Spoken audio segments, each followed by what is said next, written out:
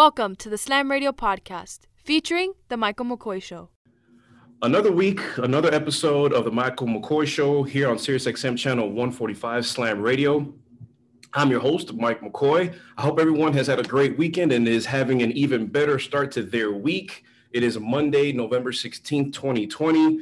And by the way, can you believe that next week is Thanksgiving? It's my favorite holiday of the year. Crazy. Wow. But we're here, we're back, and we're ready to talk about the weekend sports. As always, we'll touch on the NFL. Got lots of NBA to get into. But we're going to start this week's show with college football coverage. And why not start things the way that they should be started, talking about Miami Hurricanes football. I have a very special guest joining me today. May have heard of him, should have heard of him, especially if I'm a Hurricanes fan. Does great work for the Sun Sentinel, fellow Cane, and in a few weeks, I'll get to call him a fellow Cane alum. David Furones is on the line with us right now, fresh off of covering that thrilling come-from-behind victory at Virginia Tech on Saturday afternoon. David, super glad to have you on the show today. Thanks very much for your time. How are you doing today? Mike, good to be on. Just morning after as we record this over here in Roanoke, just outside of Blacksburg. So I got to see that thriller yesterday afternoon, and just in my hotel room getting some more work done. Day after files. Thanks for fitting me into your schedule, man. I saw that you posted on Instagram that it was your first time at Lane Stadium. Can you talk about that experience? Yeah, I mean, I'm guessing I didn't really get the actual experience of Lane Stadium. So, it was just 1,000 people in there, which includes Virginia Tech had its band and whatnot out there. And I guess only just complimentary tickets. They didn't actually sell tickets for the game. So that was just Virginia, the Commonwealth of Virginia, as they say, the state, right. Regulations for COVID. So unlike Hard Rock Stadium in Miami, where the capacity was 13,000. That's all they were allowed to fit into Lane Stadium. So, okay. A cool venue. You could see that, that it would be, especially if it was packed the way, you would see for a big night game, like we've seen Miami play over there in the past. So, I'm looking forward to seeing that aspect of it next time I go there for sure. But it was cool to get out there for the first time. Did they play Enter the Sandman for the Hokies entrance? No, I don't think so. I feel like I would have caught it if they did. And I guess just because I'm not even that sure if it was or not, that just tells you the atmosphere was totally different than normal. So I'm trying. I think I might have taken a video of them coming out, so I'm gonna have to check that one again. But yeah, I don't think so. And if they did, it wasn't memorable. So. Okay. Well, let's get right into that game. It's a perfect segue to talk about the game. Man, David, Cardiac Canes, call them whatever you want. They're doing a great job of finding ways to win rather than finding a way to lose. How is this team getting by? Is it faith in each other, how they're supposed to have, belief in, their system and the brothers next to them? Is it the faith in the coaches, the system? Do they just know that they have to turn it up and feel that they are the better team than what's on the other side of the sideline? And just need to settle down. Can you talk about that? What kind of feel do you get about these guys? I think a little bit of all the above. I mean, any team that wins late, that's just how they do it. All those ways that you mentioned, and just coming through. You see it in different ways, whether it be De'Aaron King coming up with a big touchdown strike. You've seen it the last 2 weeks. NC State going to Mike Harley, and then Mark Pope this time. I mean, different receivers stepping up now. Finally, after we saw them struggle early in the season. Whether it be, the defense stepping up when it needs to, because at NC State, they had a pretty dreadful game through 3 quarters. But then the fourth quarter, they were actually phenomenal. 3 stops. It was punt, interception in that one. And then only held them to 6 yards in that fourth quarter. And then Virginia Tech, same way. Late, they come up with the key stops after Hendon Hooker was kind of having his way at the beginning. Yes. You saw with the 53-yard touchdown run. So, yeah, I mean, just everything coming together toward the end. It's just you got to like the team's resiliency and the way they just decide, okay, right now it's winning time, and we have to go prove that we are the number 9 ranked team, the way the rankings say, although some people feel it's kind of flimsy, and they were even underdogs going into this game in Virginia Tech. So they step up in the big moments. And that's the sign of, a good team maturity. I guess you figure out what's wrong, you get it together, you talk to the guys, you huddle up, the leaders lead, and that's the way it's supposed to be. That's part of growth, and like I said, part of maturity. But staying on the defense, somebody that's been a mainstay and one of the better players throughout the year on defense has been Bubba Bolden. And over the past few games, he kind of seems to have maybe, I don't want to say regressed, I don't want to say that, but just kind of not been in the same position that he has been to start the season. How's he doing from what you see or what you hear? Is everything okay with him? Yeah, I mean, we did see him a little bit out of position in that on that Hendon Hooker 53-yard touchdown run. Yeah. He was the last line of defense there on that side at safety, and after it kind of looked like Sam Brooks got blocked out of his gap and Hooker got to the second level, then Bolden just did not offer any resistance there at the end. So, and there's some other examples as well. But I mean, early in the season, he was just in all those spots. I think he was being attacked a lot more, maybe for one, so he was in position to make some plays. So maybe after that start and how many plays he made, maybe some teams are trying to go away from him. But, even back then when Bolden was winning the ACC DB of the week the first time against Louisville, after that game, he actually felt like he played pretty poorly, like that he was out of position on several plays, missed some tackles. So, that's just the kind of attitude that he approaches things with. And then now even as his play, maybe it hasn't shown the same way. I think he'll take that same approach and he'll look to finish the season strong. Okay.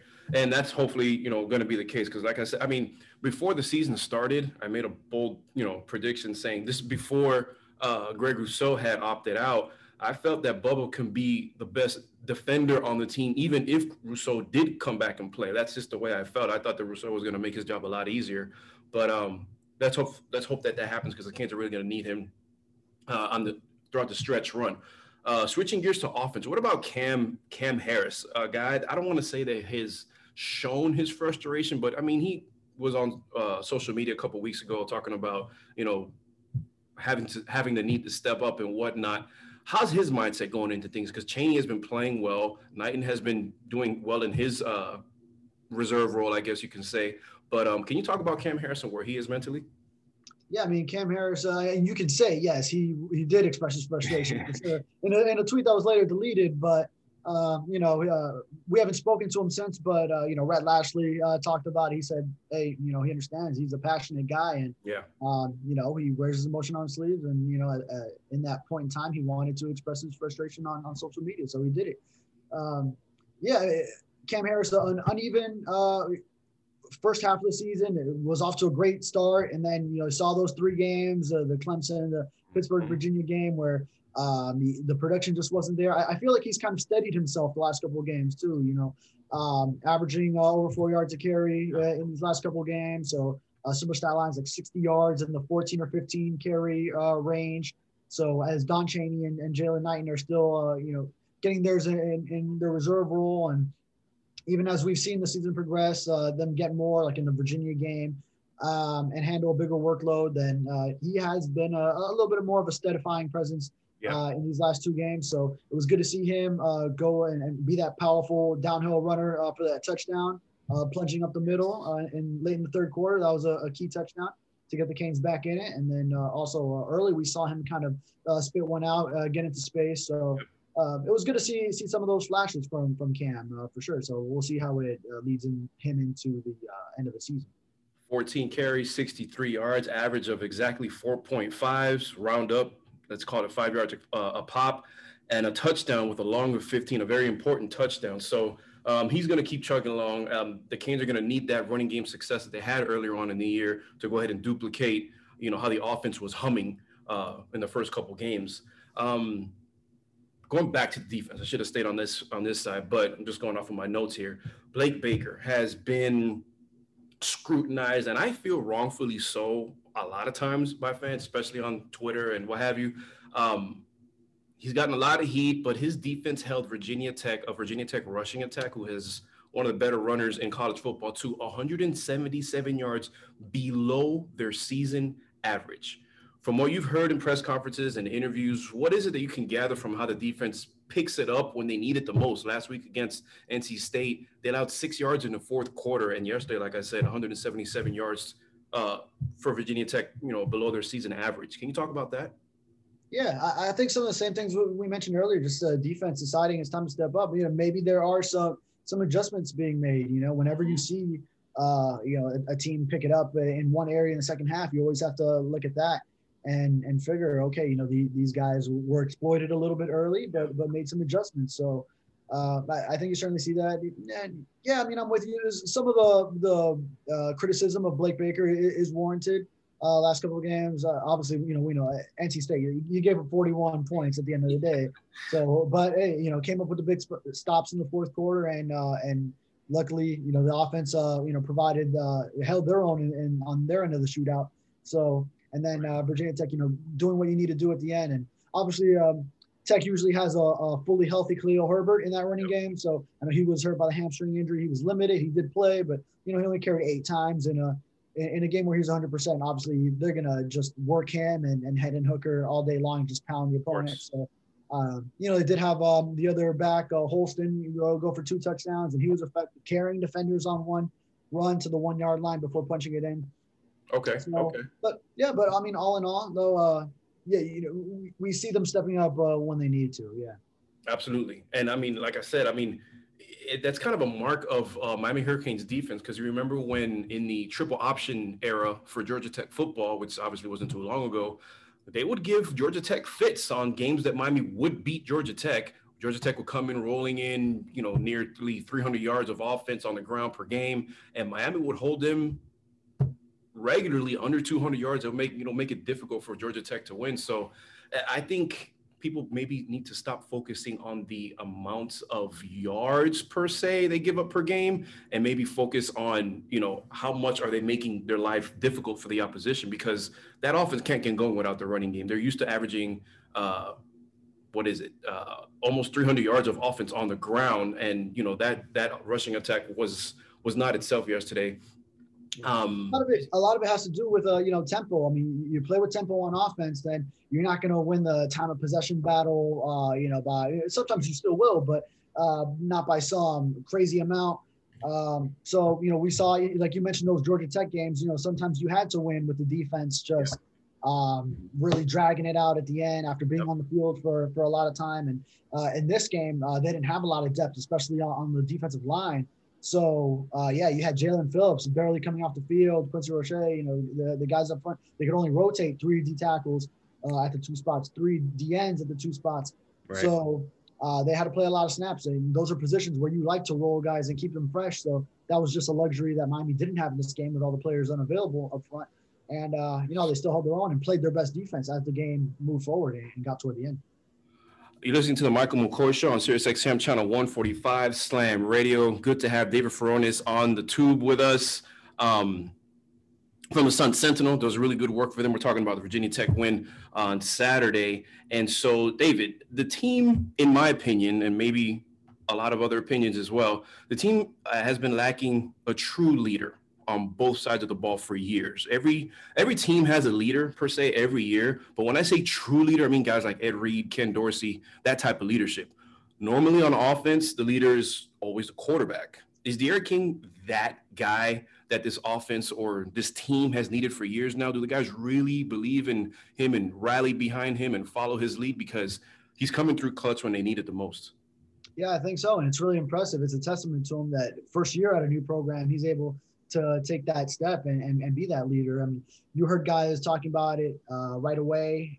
I know when they gave him, you know, officially, everyone knew he was going to be the starter, but officially at the start of training camp, when they gave him the QB1 role and announced it and everything, and guys like Brevin Jordan were just saying, man, I mean, he came in here and he took that QB1. You know, he wasn't leaving anything up for interpretation, and he has provided that leadership presence, something that the offense really needed for sure coming off last year.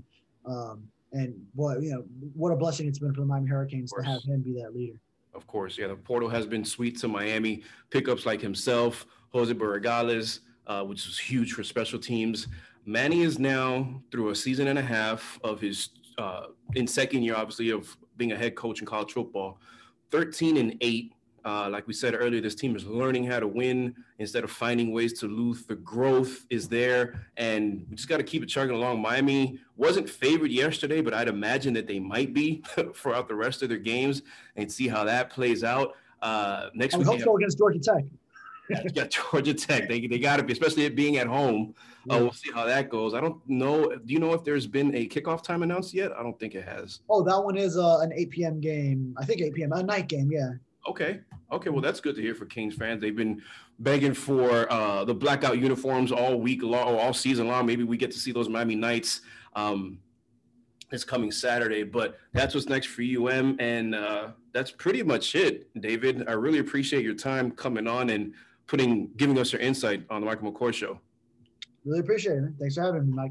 No problem, man. Hopefully we get to do it again. Ladies and gentlemen, we'll be back on the other side of the break. Just keep it locked here. You're listening to the Michael McCoy Show on Sirius XM, channel 145, Slam Radio. You're listening to the Michael McCoy Show, only on Sirius XM 145, Slam Radio. Text and work. Text and pretend to work. Text and act surprised when someone calls you out for not working. Who, me? Text and whatever, just don't text and drive. Visit StopTextsStopWrecks.org. A message from NHTSA and the Ad Council. I get it. Your desk has been there for you, holding up your computer, your unused stapler, and that plant you forgot to water. But maybe it's time to leave your desk and spend your lunch break volunteering with Meals on Wheels. Doing Meals on Wheels for me is the joy that I look for at the end of my week. I'll come to the door with one meal and I'll walk away with a full heart. Drop off a warm meal and get more than you expect. Volunteer at americaletsdolunch.org. That's americaletsdolunch.org. Brought to you by Meals on Wheels America and the Ad Council. We'll be back with the Michael McCoy Show on Sirius XM 145, Slam Radio. Good morning, amigo. So that one makes a little more sense. Backwards, not even to get. How do you even, well, hold on. That might be actually difficult to. Para atrás ni para coger impulso. Don't even go back a step, even if it's just to go forward. It seems like it's a long explanation. Yeah, it's hard to. It seems like you have to write. It sounds like 250 words. Explain this sentence. That phrase needs an instruction manual.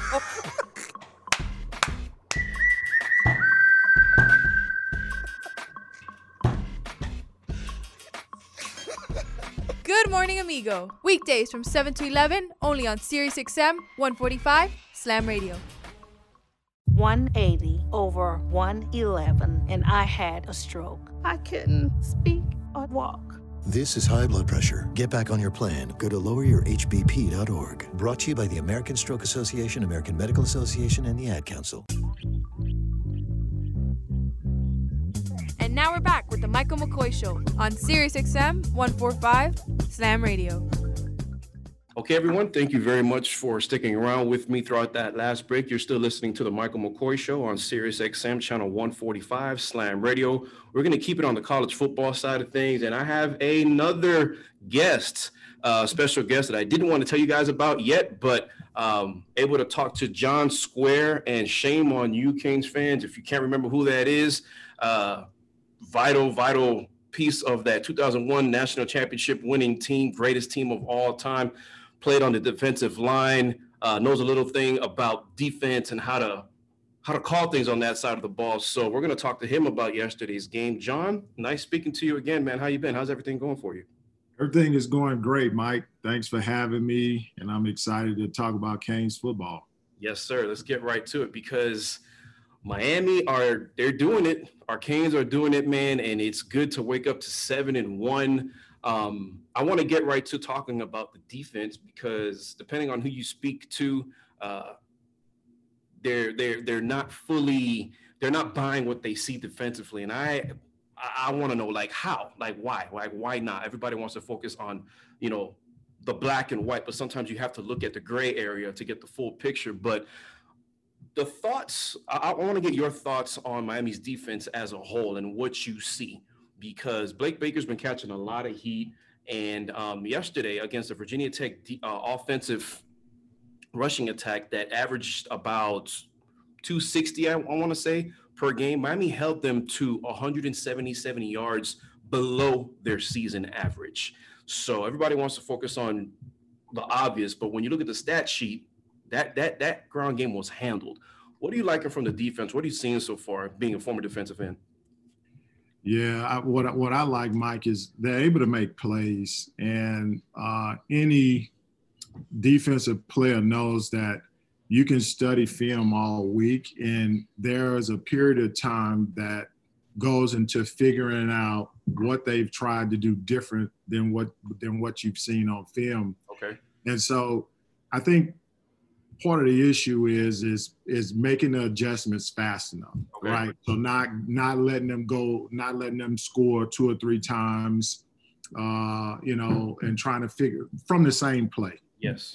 And so part of the other issue too is you have packages, and in these packages you have certain people penciled in. And one of the issues that I noticed that Manny talked about was not having 11 guys the previous week and not having 10 or 11 guys this week. And so now you're penciling in as guys that might not be your best, but they can get the job done. Right. And so where that is a definite stop on third down, now you throw somebody in where they're learning how to play in game, right? It's very different than in practice. Right. And so I think that's what you see. But Phillips and Bubba they're the real deal. Of course. And so you always see them flying around the ball and making plays. Of course. No, yeah. And those two arguably have been, the best players defensively all season long. And remember, we are without Greg Rousseau, who a lot of people would have penciled in as the best defender had he not opted out for this season. So I'm glad you brought up Phillips, because I wanted to ask you about Phillips and Quincy Roche, the starting defensive ends for Miami, the bookend defensive ends. Quincy Roche, one of the leaders in terms of active sacks in college football, and Jalen Phillips, a former #1 overall recruit in 2017. He's living up to that 5-star ranking, man. Can you tell me what you see from those guys? Again, you being a former defensive end, what do you like about them? They are very tough and aggressive. One of the things that they have power, they know how to collapse the pocket.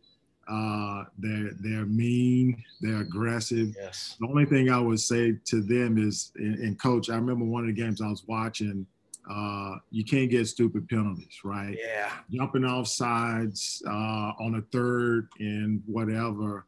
And then one game Roche had turned into a touchdown. And those types of things, as you get older each game, that can't happen, right? Coach is relying on you to get us out, right? Mm-hmm. And one of the things, when you play a 4-3 defense, everybody's assigned a gap, right? And so somebody's got a one-on-one, and you got to win that one-on-one matchup to make a play.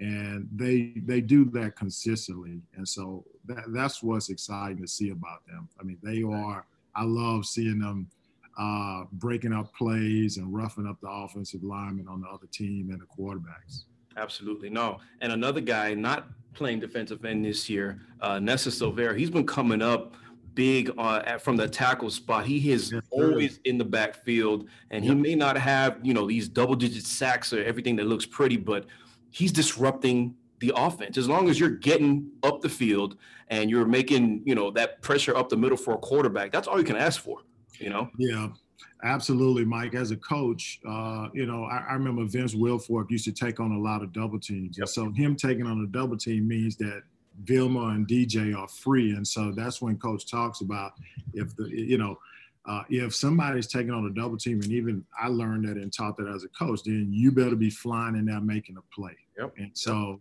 somebody has to make a sacrifice for the team. So if you hold that double team and you let those linebackers scrape and fly around, then it allows them to make plays. Because sometimes the offensive linemen want to combo block, and sometimes they coming off so that they can pick up the linebacker. But if the linebacker can see it fast enough, and that defensive tackle can hold on to that double team just a second longer, then you can fly in there and get that play. Exactly. Hard to make tackles on big running backs or even fast running backs when you got a big offensive lineman on you. So you gotta get rid of them. You got to be clear so you can make plays. Okay. There's 2 questions that I really wanted to get your opinion on, because being a former player and obviously being on the greatest team of all time that we've ever seen, I really want to get your opinion on it. And I think you're going to have a little bit of fun answering these 2 questions. So I'm going to be a little long-winded on this one just because I want to make sure that I get my point across. So Miami's 7-1, right, this season. Okay. They've been getting by unconvincingly at times this season, reminiscent to 2017 when the team finished with 10 regular season wins. Some people feel a win is a win. I'm one of those people. Some people hate ugly wins. As a former player and part of, again, the greatest college football team that anybody has ever seen, I love saying that, by the way, if you can't tell. Part of college football I lost my thought. Okay, yes. So what is the mindset of a team that has been winning how Miami has been the past 2 weeks? Last minute comeback wins, or doing just enough to get by while stepping up when it matters the most. Does it really matter how you win? Granted, I am asking a guy that really didn't have to go through that because you were on teams that kicked everyone's ass, all right? But games like FSU 2002, Virginia Tech 2002 winning 56-45 in the regular season finale, or Chestnut Hill in 2001 when Mike, Matt, and Ed, they combined to make a play to seal the deal. What is the mind frame of a team that wins like that? Is it, man, we got away with one, or we really need to pick it up, or who cares, we won? The mindset of a team is, hey, we've practiced this and we expect to win. Right now, what I will tell you is everybody is struggling to find consistency, not having the same guys. And to be 7-1 is a blessing. And I can guarantee you a Miami team and a Miami culture is saying, yeah, we won, but we're behind the scenes, Mike, for the defense and the offensive side of the ball, they have goals that they have to meet every week. Yep. And if they're not meeting those goals internally, you better believe come Sunday and Monday, they're watching film and trying to correct those things. Sure. And that's what folks don't understand. There's other people that are 0-6. Yeah. And you can go and correct those goals, and you can have a mindset of, well, man, we still lost. And then it's hard to get people to buy in. Yeah. And so sometimes, and as you can remember, the Alabamas of the world, even Clemson, like you got some games that you got, like you're praying that your players make plays. And I think it was Santana Moss that said big time players make big time plays. Yep, we sure did. And for us, everybody on that team, it was just a matter of who was going to make the play, but we knew the play was coming. Okay. So that is the mindset of a championship caliber team and coaches, because let me tell you, I remember we used to beat people by 20, 30 something points. And if we didn't meet those goals, we were running at practice. Wow. I love that. So it doesn't matter. Like the score is the score as long as you come out on top. But if we had too many penalties, if they got too many rushing yards, if we didn't run the plays right, if we didn't execute, we had to run as a reminder of, next week, you can't let this happen. So accountability, something that has been lacking in the program for quite some time. Hopefully Miami's turning the corner in that regard. You're listening, by the way, to the Michael McCoy Show on Sirius XM channel 145 Slam Radio. I'm joined by John Square, number 93 on that 2001 national championship winning team for the Canes. With 5 minutes to go here. So a friend of mine, colleague of mine on stateoftheu.com, Stephen Shedham. So he tweeted, and I told him he needs to make this an article because it's a good one. He tweeted, who on the current roster would be good enough to start on the 2001 team? And I said, you know what, Steph, you just gave me an idea. I gotta ask John, because he's probably gonna get a kick out of that one. There's a few. We just talked about Quincy. We talked about Jalen Phillips. Some people said King would start over Dorsey, and I don't know about that one. Borregales is automatic from the kicker, but I love Todd Severs. I got to ask you that question because there's a couple guys that might make an argument. Yeah, I'll tell you. So first of all, I'll start with Todd Severs and Freddie Capshaw. Those dudes are as mean as linebackers. and not only do they do what they're supposed to, but I mean, our kickers are really good, but those guys, Todd and Freddie Capshaw, are one of the best of the best.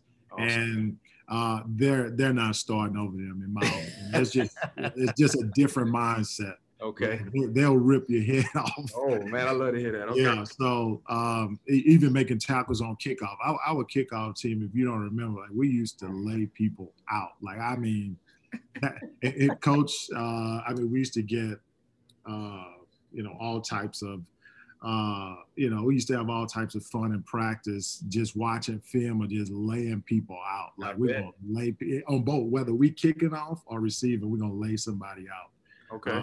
And so Jaelan Phillips is, I think he's an awesome specimen, but the talent that we had with speed, defensive ends running 4.5s and I mean, just destroying people.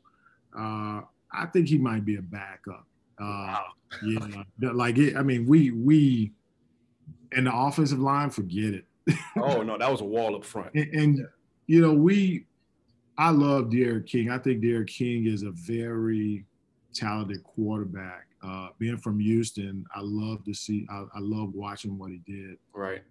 Ken Dorsey, nobody is better than him at studying film and making plays. And his mental toughness was awesome. Listen, I remember my first year there, Greg Schiano was a defensive coordinator, and we used to get our butts whipped every day in practice, offense. And then we got Randy Shannon, and we started game planning at practice. Like, we don't want to lose nothing. Like, that's how competitive it was. And so I say that to say Ken Dorsey is one of a kind, and that's why he's, the quarterback coach now in the NFL. Yeah. Josh Allen coach, and he coached what's the young man that went to the Cam Newton. Cam Newton with the Patriots, yes. And his MVP year, Kenny was his quarterback coach. Yeah. So just a different mindset. And I think players in different eras are meant to be, just like if we went back to the early 80s and 90s Canes teams, it's, and then the receivers. Like, we've like our tight ends are really good, but Jeremy Shockey and those guys, it's just Greg Olson. Like, those guys just made plays. Like, everybody's expected to make plays. That's true. And so I remember Coach used to say, like, if you couldn't do it, then you wouldn't be here. So figure out how to get it done. I like that. Yep. I like that. That's motivational. And that's what's expected from you when you sign on the dotted line, when you put that U on the helmet and you go out to Green Tree. We all have heard about, the great practices and battles at Green Tree, and the Fridays, the Mondays through Fridays are supposed to be tougher than on Saturdays. All out war, man. It is, as soon as you step on that field, we're suiting up to whoop somebody's butt. Mm-hmm. Every play, every session, and we're gonna let you know. That's probably my favorite part about it. But that's awesome to hear, man. John, I wanted to really thank you because I love talking to you, man. You are always quick to support me and come on whenever I wanted to talk to you. And today was last minute, but thanks for coming through again, man. I hope everything is safe with you and your family and everything up at George Washington University. Yes, sir. We got to do this again some other time. Yes, sir. We do. Mike, I am where I am because of the support I got from folks, and I enjoy your shows. I enjoy the content that you put out, and you're from the U, man. And so anytime you can support the U, you do it, and you do it in style. So I appreciate you. And same to you, man. All right, so you enjoy the rest of your day, and we'll keep in touch, John. I really appreciate it. Ladies and gentlemen, we'll be back on the other side of the break. You'll be listening to the Michael McCoy Show here on SiriusXM Channel 145 Slam Radio. You're listening to the Michael McCoy Show, only on SiriusXM 145 Slam Radio. Why was the basketball court all wet? Because the players kept dribbling on it. The dad joke. Corny, groan-worthy, but also one of the simplest ways to share a moment with your kids. What did the buffalo say when he dropped his son off at school? Bye, son. So take a moment to make your kid laugh, because dad jokes rule.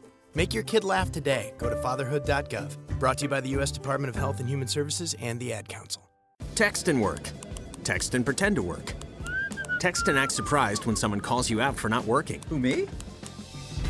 Text and whatever, just don't text and drive. Visit StopTextsStopWrecks.org. A message from NHTSA and the Ad Council. We'll be back with the Michael McCoy Show on SiriusXM 145 Slam Radio. Good morning, amigo. So that one makes a little more sense. Backwards, not even to get. How do you even, like, well, hold on. That might be actually difficult to. Para atrás ni para coger impulso. Don't even go back a step, even if it's just to go forward. It seems like it's a long explanation. Yeah, it's hard It to seems like you have to write.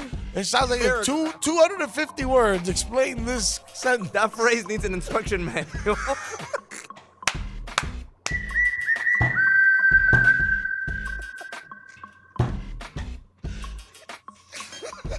Good morning, amigo. Weekdays from 7 to 11, only on SiriusXM 145 Slam Radio. 180 over 111, and I had a stroke. I couldn't speak or walk. This is high blood pressure. Get back on your plan. Go to loweryourhbp.org. Brought to you by the American Stroke Association, American Medical Association, and the Ad Council. And now we're back with the Michael McCoy Show on SiriusXM 145 Slam Radio. All right, guys, that was fun. Talking college football with David Furones and John Square. Thank you for listening to the Michael McCoy Show and sticking around with me throughout that last break. We are getting into some hoops talk and hardwood, just as promised at the top of the show.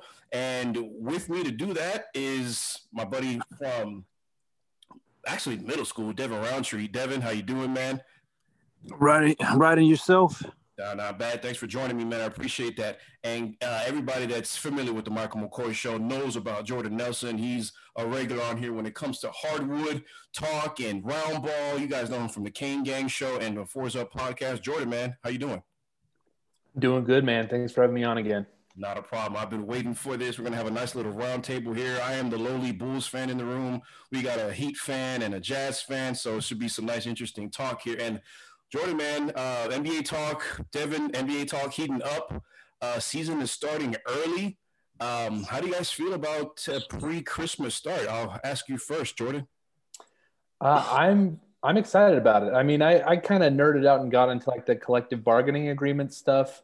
From what I understood, like the owners kind of had the Players Association in a really, I guess, favorable spot for the owners. Okay. And they were threatening to, essentially not play a season if it didn't start before Christmas. Wow. And so the Players Association had the wherewithal to, I guess, go ahead. They were kind of threatening like that's not enough time. We need more time to rehab for the season and all that kind of stuff. And yeah, so I'm happy about it. I mean, I feel bad for the players that they're not getting a lot of off season, but that's more basketball for us fans, right? I hear you. I mean, and I'll get to you right now, Dev. I just wanted to interject and say that I just hope there's not going to be any injuries, man. That's my worst fear for everybody because, the last thing I want to happen is a couple of years ago, see a team and the Raptors did what they were supposed to do, but to see the injuries happen to Golden State like that, I think I'm not the only one in the room that'll say if the Dubs were healthy, they would have won, the title that year. But and I can't blame Adam Silver for wanting to get the NBA calendar back to, normalcy. But Devin, how do you feel about the early start? Like you said, like Jordan said, man, I'm excited. More sports is always good. I am like you said, man. It does suck for like LeBron and Jimmy Butler and the Heat, Lakers that went deep and they don't get their full off season. But you also got teams that didn't even make it into the bubble and teams that were sent home early from the bubble. Like they haven't played basketball in how many months has it been? I don't even know. But so I mean, yeah. Granted, some of those teams it sucks for them, but like Jordan said, man, I'm happy to have everybody back and we can watch more sports. Okay. All right. Well, with that being said, there have been a lot of rumors, a lot of hearsay, he said, she said in terms of player movement. We're going to get into some coaching moves. And Jordan, man, you have been busy on the trade wire, on the trade machine. So let's start with something that you got, I guess, your hottest scenario of the off season that you can think of in terms of trades, man. I'm interested to see what you got.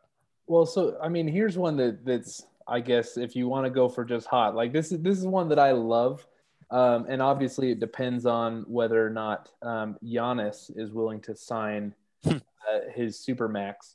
But if he makes it clear to Milwaukee that he's not going to resign, I would absolutely love to see a Giannis for James Harden trade, and you can pretty much do that straight up. Like the Bucks throw in Eric Bledsoe, the Rockets throw in PJ Tucker, and the salaries work. But if you think about it, that kind of makes sense. It would keep both teams alive and in the title hunt. Harden's under contract for 3 more years. Rockets would kind of be betting on like we were going to blow it up anyway. We might as well see if we can get a title this year with Giannis. Right. That kind of thing. But I mean, that's totally unsubstantiated. I've worked on a number of different Harden trades though, and I'm not sure which one makes the most sense yet. Oof. I'm not a big fan of his style of play, but he's definitely one of the most lethal offensive weapons that we've seen in a long time. So, anybody that is hungry for points being scored, great. Devin, man, how do you feel about that? Especially knowing that, maybe Russ and Harden are maybe backing off how they feel about Houston because they're not sure about their future, especially about the hiring of Paul Silas's son, a first-time head coach. How do you feel about what Jordan just mentioned? Well, I just don't know if that'll work being what Giannis wants to do. Being that team has no bigs, I don't know what kind of moves they're planning on making. But I mean, I know he is a big, but they don't have any bigs. They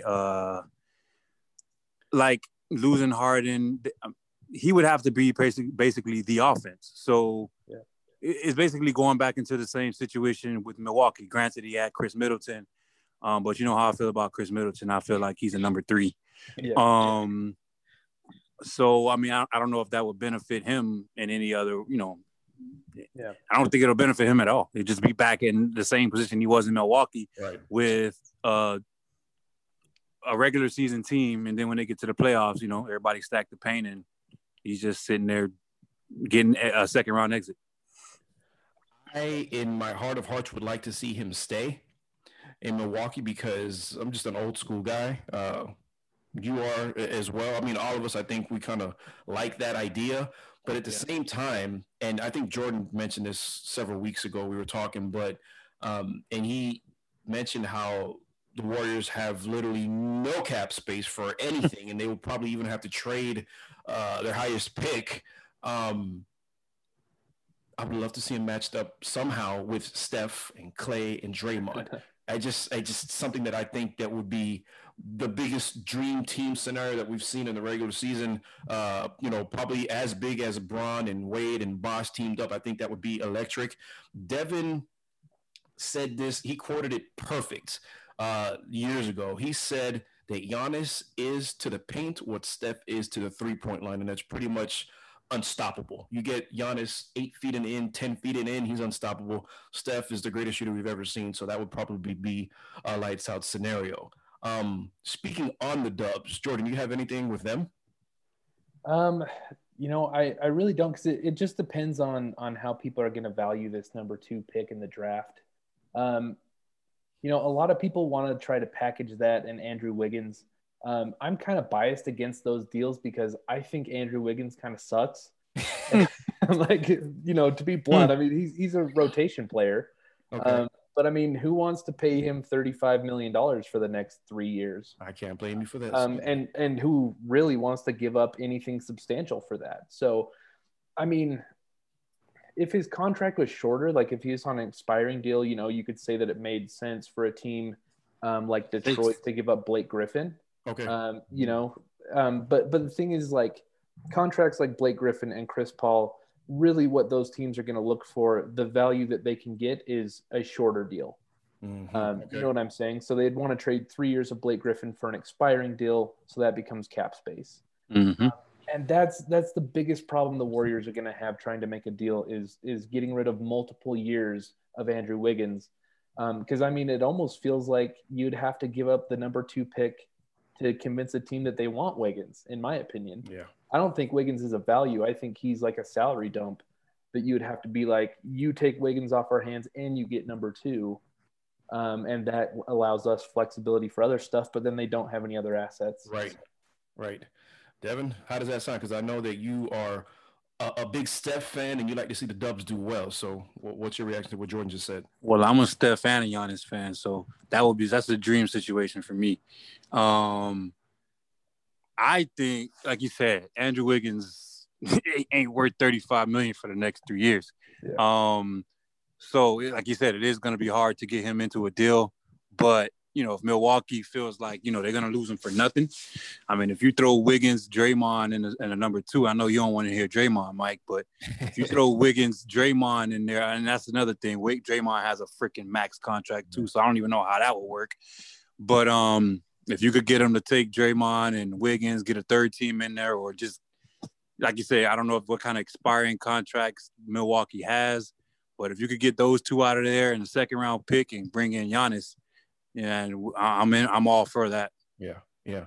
I think Giannis is probably it would definitely be some type of or significant upgrade if you were to happen to get Dre out the way. This is all hypothetical. But honestly, I don't mean to cut you off, but if I'm Milwaukee, I'm not taking that deal. I'm not taking Wiggins. I'm not taking Draymond for Giannis. And this is a weak draft too. Right. if it was the Kevin Durant and Greg Oden draft, then maybe you could talk me into that with the number 2 pick. But I mean, there's no prospects in this draft that, especially there's not 2 prospects in this draft that make you think about trading Giannis. Right. I mean, the only thing I'm kind of intrigued with Wiseman. We didn't get to see him enough. Right. But just, and Mike knows I'm not a huge, college basketball dude, but, with the hype around him, I'm just, and I know the league is going away from the big men. They need to stretch 4s, stretch 5s and stuff like that. But, I mean, if the kid could get out there and be an athletic big, and that's what I'm saying with Golden State. If they could just bring him in, athletic big, and like Mike always said, Golden State is always been missing one thing, it's athleticism. It could be a plus. They might not even need to make no deal.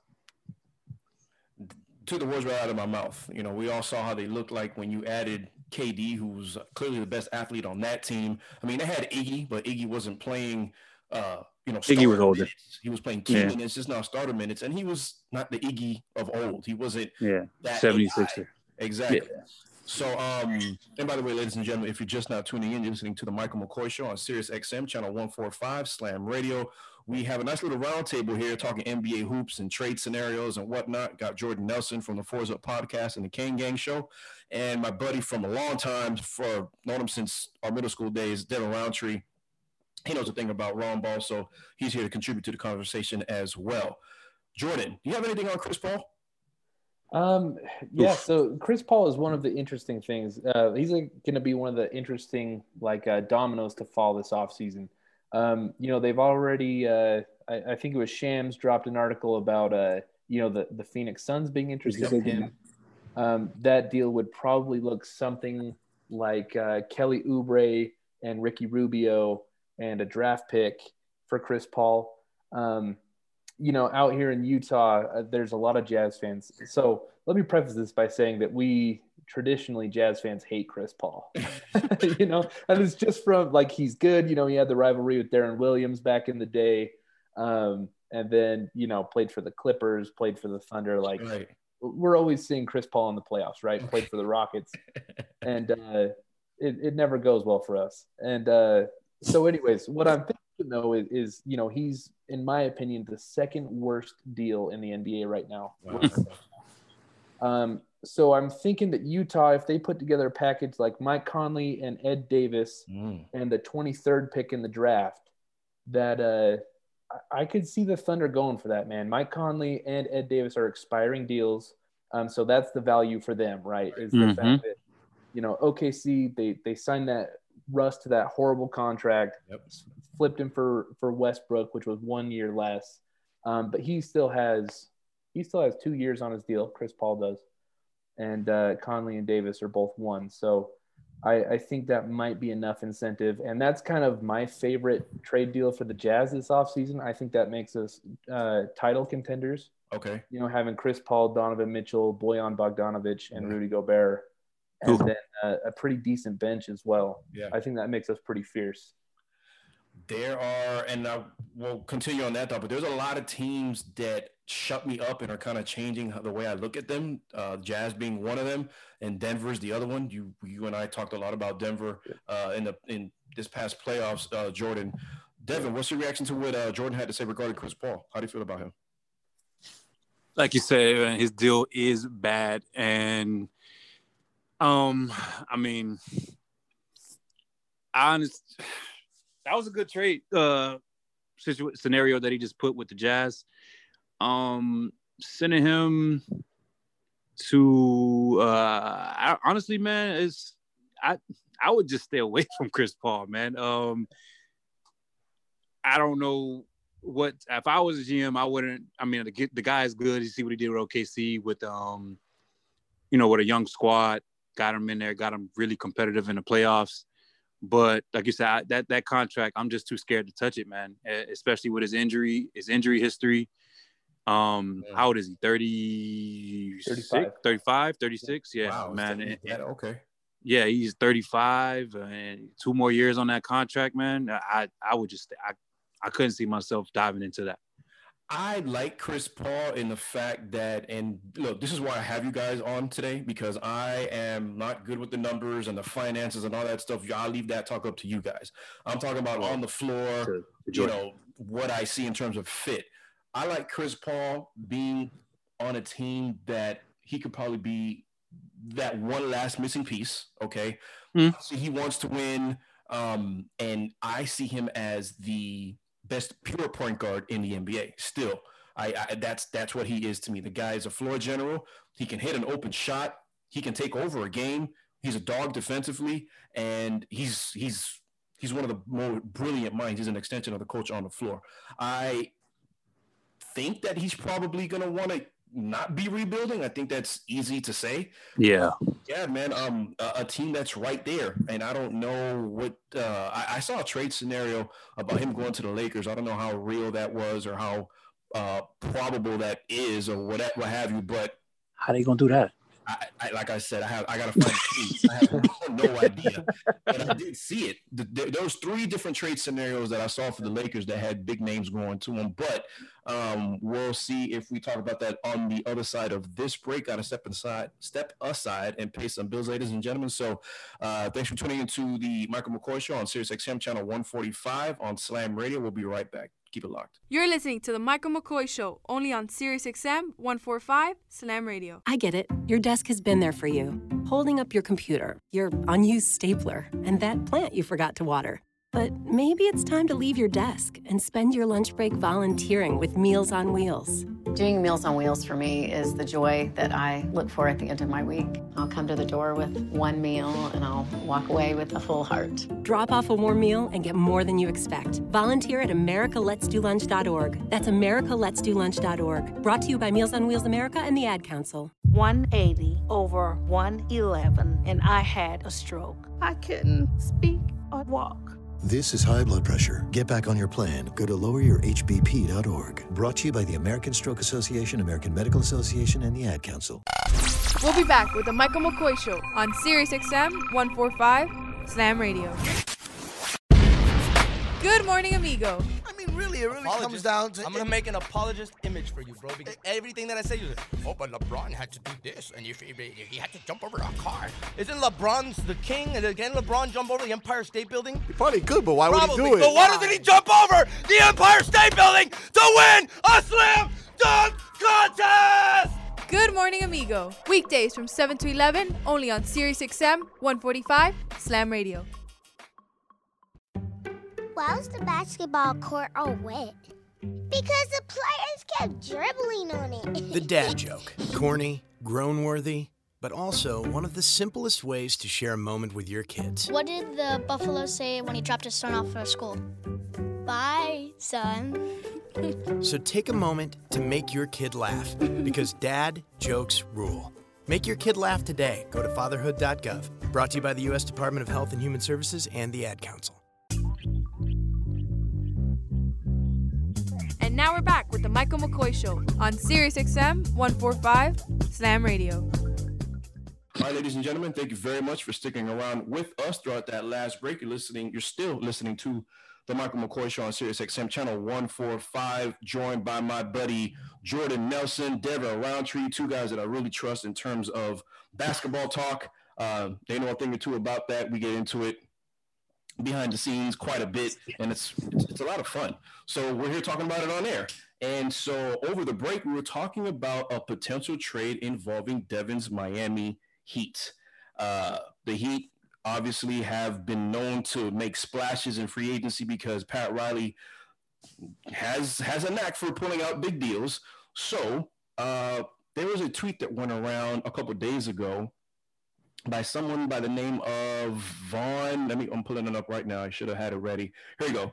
At Vin Fosh, Vin Fosh NBA. So on the 12th, he tweeted, according to a league source, Bradley Beal will be traded to the Miami Heat when the moratorium ends next week. This gentleman on his Twitter profile says that he broke the Anthony Davis trade, the Bryce Harper signing, the Joe Girardi hiring, so on and so forth. But Devin, over the break, said that guy was pretty much throwing darts when it came to Bryce Harper. So who knows how legit this guy is. Devin, Heat fan, tell me how you feel. Man, if we could pull it off, I mean, obviously, why wouldn't you want a guy who can put up 30 in your lineup?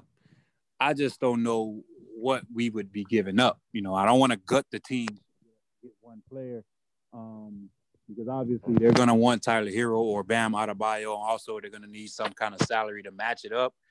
I know Dragic or whatever has a salary that's up there, so maybe he would be in the deal. Mm-hmm. But I mean, I just would have to know the details of who we're giving up, because, like I said, I don't want to gut the squad to grab a player. I mean, the Lakers in the finals. They already showed us that we lack size. Mm-hmm. And if Bam is in that deal, it's like, yeah, we would be in trouble. Yeah. He took the word out of my mouth. Jordan, how do you feel about that move? So I think Devin was right in being worried about what the Heat would have to give up. I think, Steve Ballmer and the Clippers, I'm going to go on a tangent for a sec.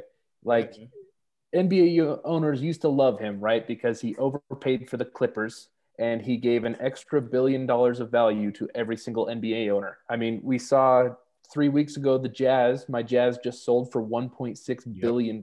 Yep. Right? That's insane. Like 5 years ago, they were valued at $500 million. And so that's kind of how the market moves in the NBA, right? One guy overpays, it shifts the whole market up. Mm-hmm. And now I think all of them are mad at Ballmer because of how bad he overpaid for Paul George last year. Okay. What was it? 5 picks, Shai Gilgeous-Alexander, that type of stuff. Like, but to cut you, sorry, I'm going to cut you off, but to do, you got to do that when Kawhi says, listen, get me this guy. I agree. You have to do it. I didn't hate it, but what that does is it moves every other superstar in the league into that kind of value. Right. Yeah. And that's why I'm hitting on this point with what Devin said, is I think if the Heat are going to pull off a trade for a guy who is a near superstar or a superstar, every deal is going to start with, if not, I mean, I doubt the Heat would trade Bam for anybody right now because he's an incredible prospect. Right. But I think any deal that the Heat are going to make for a guy like Beal is going to start with Tyler Hero and Duncan Robinson and maybe even Kendrick Nunn and some picks. And I mean, who knows if the Heat want to do that? They have a great squad. They just made a finals run. They're competitive, so I think they'll be trying to add something. But I mean, who knows if they would want to start by giving up, the farm, all of their young prospects besides Bam for a guy like Beal. I don't know. Here's my take on that. I think the Heat are crazy as hell if they make a trade for any wing, because that's not a position of need for them. The Heat are probably one of the most interchangeable teams offensively in the NBA, and they win because they play ball pretty much like nobody else in the NBA plays ball. They play ball, and I hate to say this, like the way it's supposed to be played. They move the ball. They always find the open man. They're patient. They have closers. Everybody on that team knows their role. And as sick as my stomach as I'm getting about praising the Heat, that culture thing is real, okay? They all buy into it. Spo's a great coach. I love him.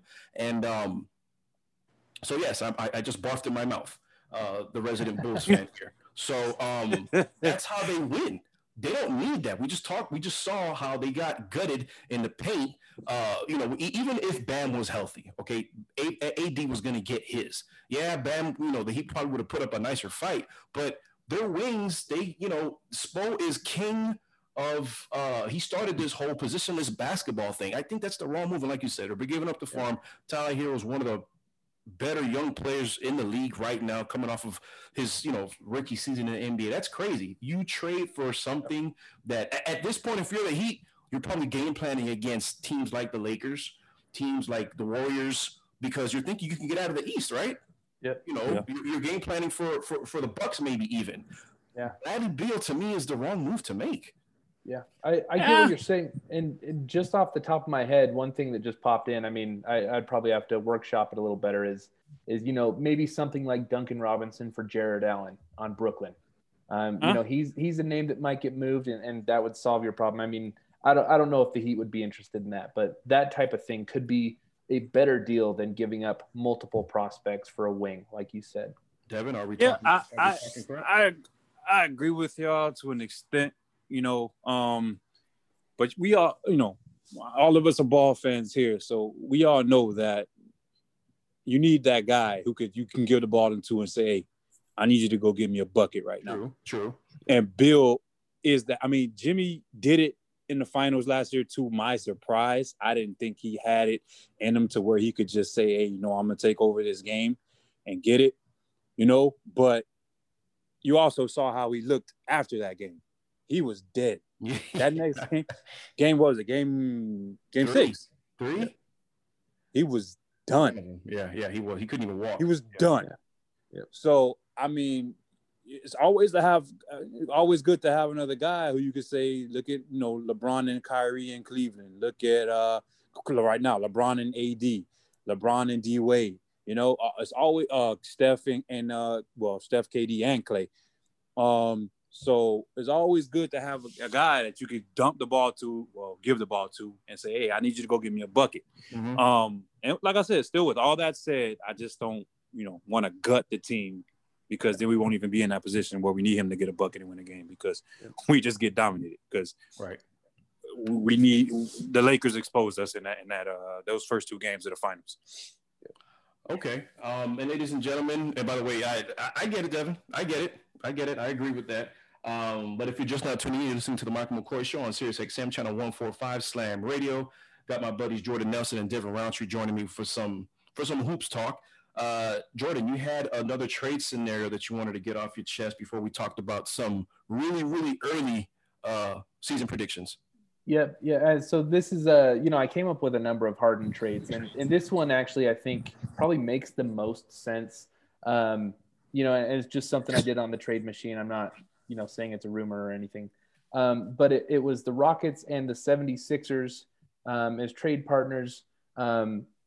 The Rockets would receive Ben Simmons, Jair Smith, Matisse Thybulle, I think how you say his name, and then 2 first-round picks. I got them sending the Oklahoma City pick that the 76ers own for this 2020 draft, and then a 2023 first-round pick from Philly, and Philadelphia only getting James Harden for that. So, like I said, the bar has been raised for what you have to pay for a superstar. Yeah. That Paul George trade, and so, that's a lot.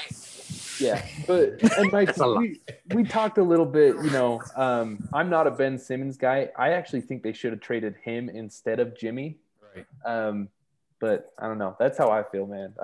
I'm not a Ben Simmons guy. Devin, before you hop on, let me tell you how I feel about that. And granted, I was 100% wrong on this take that I made on my old show back with WVUM a couple of years ago. I felt that the face of the NBA was going to be Ben Simmons over Giannis. Boy, was I wrong. I felt that Ben Simmons, and this is right, that Ben Simmons was a jump shot away from being the next LeBron James, pretty much. Mm-hmm. Even without a jump shot, and you know what's coming offensively from Ben Simmons, he's going to drive, he still gets his, and you know what's coming. So if he could develop something like that, then he'd be great, right? Okay, cool. With that being said, you guys know how I feel about James Harden. If I'm feeling about making that trade, I think that their best bet, especially with the new regime on the coaching staff, is to keep Ben. and Joel Embiid and have them grow together. But the only way Philly's going to be what they should have been throughout this whole process thing is if Joel Embiid is that dude. Not even with Jimmy there, it couldn't have been Jimmy. It couldn't have been Ben. It couldn't have been Tobias. It needed to be Joel Embiid, and it's still that way. I think you don't get I don't think you get rid of Ben Simmons for several reasons. Elite defender, a 6'10" point guard, or maybe if they move him to the 4 like they were playing him for a little bit, okay, great. But how do you feel about that, Devin? Yeah, I mean, I know everybody's down on Ben because he still can't shoot. But I think Ben in a different situation will flourish. Okay. Him and Embiid just don't seem to work well together. Now to the Harden trade for all of that, I just don't think Harden and Embiid will work. Because he's gonna turn Embiid to a spot up shooter. Because Harden needs to dribble the ball for 20 seconds and then dish it off to somebody to try to, if he can't get his, then he dishes off somebody to force a shot. And like Mike just said, Embiid needs to be the guy. And I just don't know what kind of, maybe they run a pick and roll, but Embiid's not as, the guy is good, but he's not in shape. He can't play the whole ass in the paint. I'll say it for right. He can't run the pick and roll with Embiid like he did with I can't even think of the Rockets old center, the guy went to the Hawks. There you go. Yeah. He can't do what Capella did. So I just don't see him and Embiid working. Like Jordan said, maybe they trade Ben and then try to get something else, in there with Embiid. But Ben and Embiid ain't working. And I don't think Harden and Embiid is working. I don't think Harden and anybody is working, to be honest with you. Harden just needs to get a whole bunch of 3-and-D guys and just spot him up around the three-point line and let him work. That's the only way he is going to work for him. That guy's a lost cause, man. 4 minutes to go in the segment, fellas. Let's look ahead and give some really, really early, predictions and scenarios that we think are going to happen for this upcoming season. 4 minutes left. Do a little rapid fire here. Tell me. Let's start off with, I guess, I don't want to say rookie of the year. The draft hasn't even happened yet. But tell me how you think things are going to shake out in the Eastern Conference, Western Conference, comeback player of the year. How you guys think Zion's going to fare now that he's going to have a full season under his belt? Talk to me. Let's start with you, Devin.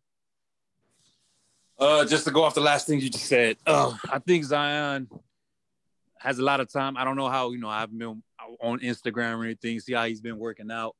But hopefully he took this time to get in shape and get healthy because the kid, this guy, like, what did Jordan say? The roof, I forgot what he said, man. But the sky's the limit with that kid. The kid's a dog. He don't need to run a play for him. He still could get you 20 and 10 without even running a play for him. He showed that he could stroke it a little bit. I mean, he's a better shooter than I thought he was. I ain't say he's a 35%, 40% three-point shooter, but he's a better shooter than I thought he was. So I think that kid is sky's the limit, man.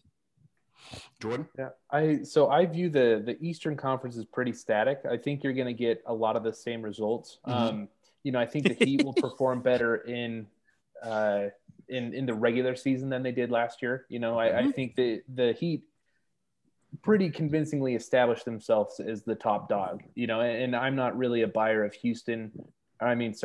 Boston or Philly. I think the Heat is, I like to separate teams into tiers, right? Yeah. And I have the Heat at the very top alone in the top tier of the East. And then, kind of Boston, Toronto, Philly in tier 2. In the West, the Bulls. I never make it that far down the standings, man. I'm sorry. I'm just kidding. Go ahead, man. Go ahead. In the Western Conference, I have, the Clippers were a big disappointment, man. Like they're kind of a wild card. Like if they can put it together, they have the talent to compete for a title. Yeah. How do you feel about Luke? I hate it. Jordan, go ahead. About Luka? I know you hate it. about Tyronn Lue. Oh yeah, that hire. Meh. Like it was very okay. You don't think it's gonna make? You don't think it'll get him to the next step, or you just think it's? I don't necessarily think it was bad. I just don't think it was good. Like, I mean, maybe he can manage the personalities better than Doc did. But I mean, to me, that's like not even headline worthy. It's like no. There were better options to me. And to me, he's a better manager of egos. Okay, I mean, for Christ's sakes, he had LeBron, Kyrie to deal with, and whoever else, were pretty much those two, because Love didn't count in terms of an ego over in Cleveland. But I mean, I don't hate Lou. I don't have anything against him. But to me, he didn't. There's really nothing going on. And I'm sorry to put it. Give you 30 seconds of this, Jordan, but or a minute. But go ahead and finish your thought. Yeah, and then I think Denver and Utah and the Mavericks are the teams whose stock is rising. The Jazz took the Clippers, the Jazz played the Nuggets the same way the Clippers did, and they were down Bojan Bogdanovic. So a healthy Jazz team, they might have beat the Nuggets, and who knows what they would have done against the Clippers. So, and then Luka is the face of the NBA in the future. Like, I can't say enough about him. So he is, man. To me, for my money, he's the most talented player in the NBA. I think he's got it all. A mixed bag. He's got it all. And so Murray shut my ass up. Right, me too, man. Big time. Me too. And so Denver, and they're going to get better. They're going to get better with Porter, and we'll see how Bol comes into the mix. But I hate to say that we're out of time. We got to do this again for sure, because I like talking to both of you guys. I think we hit on something. But thanks for coming on, Jordan, Devin. Yep. Thanks, guys. Thanks for having me, man. All right, man. Ladies and gentlemen, just stick around with me over this next break, and we'll be right back on the Michael McCoy Show on SiriusXM Channel 145 Slam Radio. You're listening to the Michael McCoy Show, only on SiriusXM 145 Slam Radio. Text and work. Text and pretend to work. Text and act surprised when someone calls you out for not working. Who, me? Text and whatever, just don't text and drive. Visit StopTextsStopWrecks.org. A message from NHTSA and the Ad Council. I get it. Your desk has been there for you, holding up your computer, your unused stapler, and that plant you forgot to water. But maybe it's time to leave your desk and spend your lunch break volunteering with Meals on Wheels. Doing Meals on Wheels for me is the joy that I look for at the end of my week. I'll come to the door with one meal and I'll walk away with a full heart. Drop off a warm meal and get more than you expect. Volunteer at americaletsdolunch.org. That's americaletsdolunch.org. Brought to you by Meals on Wheels America and the Ad Council. We'll be back with the Michael McCoy Show on SiriusXM 145 Slam Radio. Good morning, amigo. Hey, man, look, if they pick up Tua Tagovailoa too, I'll be fine with him. But I'm just looking. I'm looking at the different angles. It doesn't. You call him that. I call him Tagovailoa. Whatever you want to call him. Listen, I don't know if they're 100% sold on Tua Tagovailoa. Tagovailoa is the next quarterback of the Miami Dolphins. How can you get that name so perfect? Tua Tagovailoa. Tua? I can't do it. I'm done. Tagovailoa. Tua Tagovailoa. Tagovailoa. Tua Tagovailoa. Tagovailoa. Tua Tagovailoa. Tagovailoa.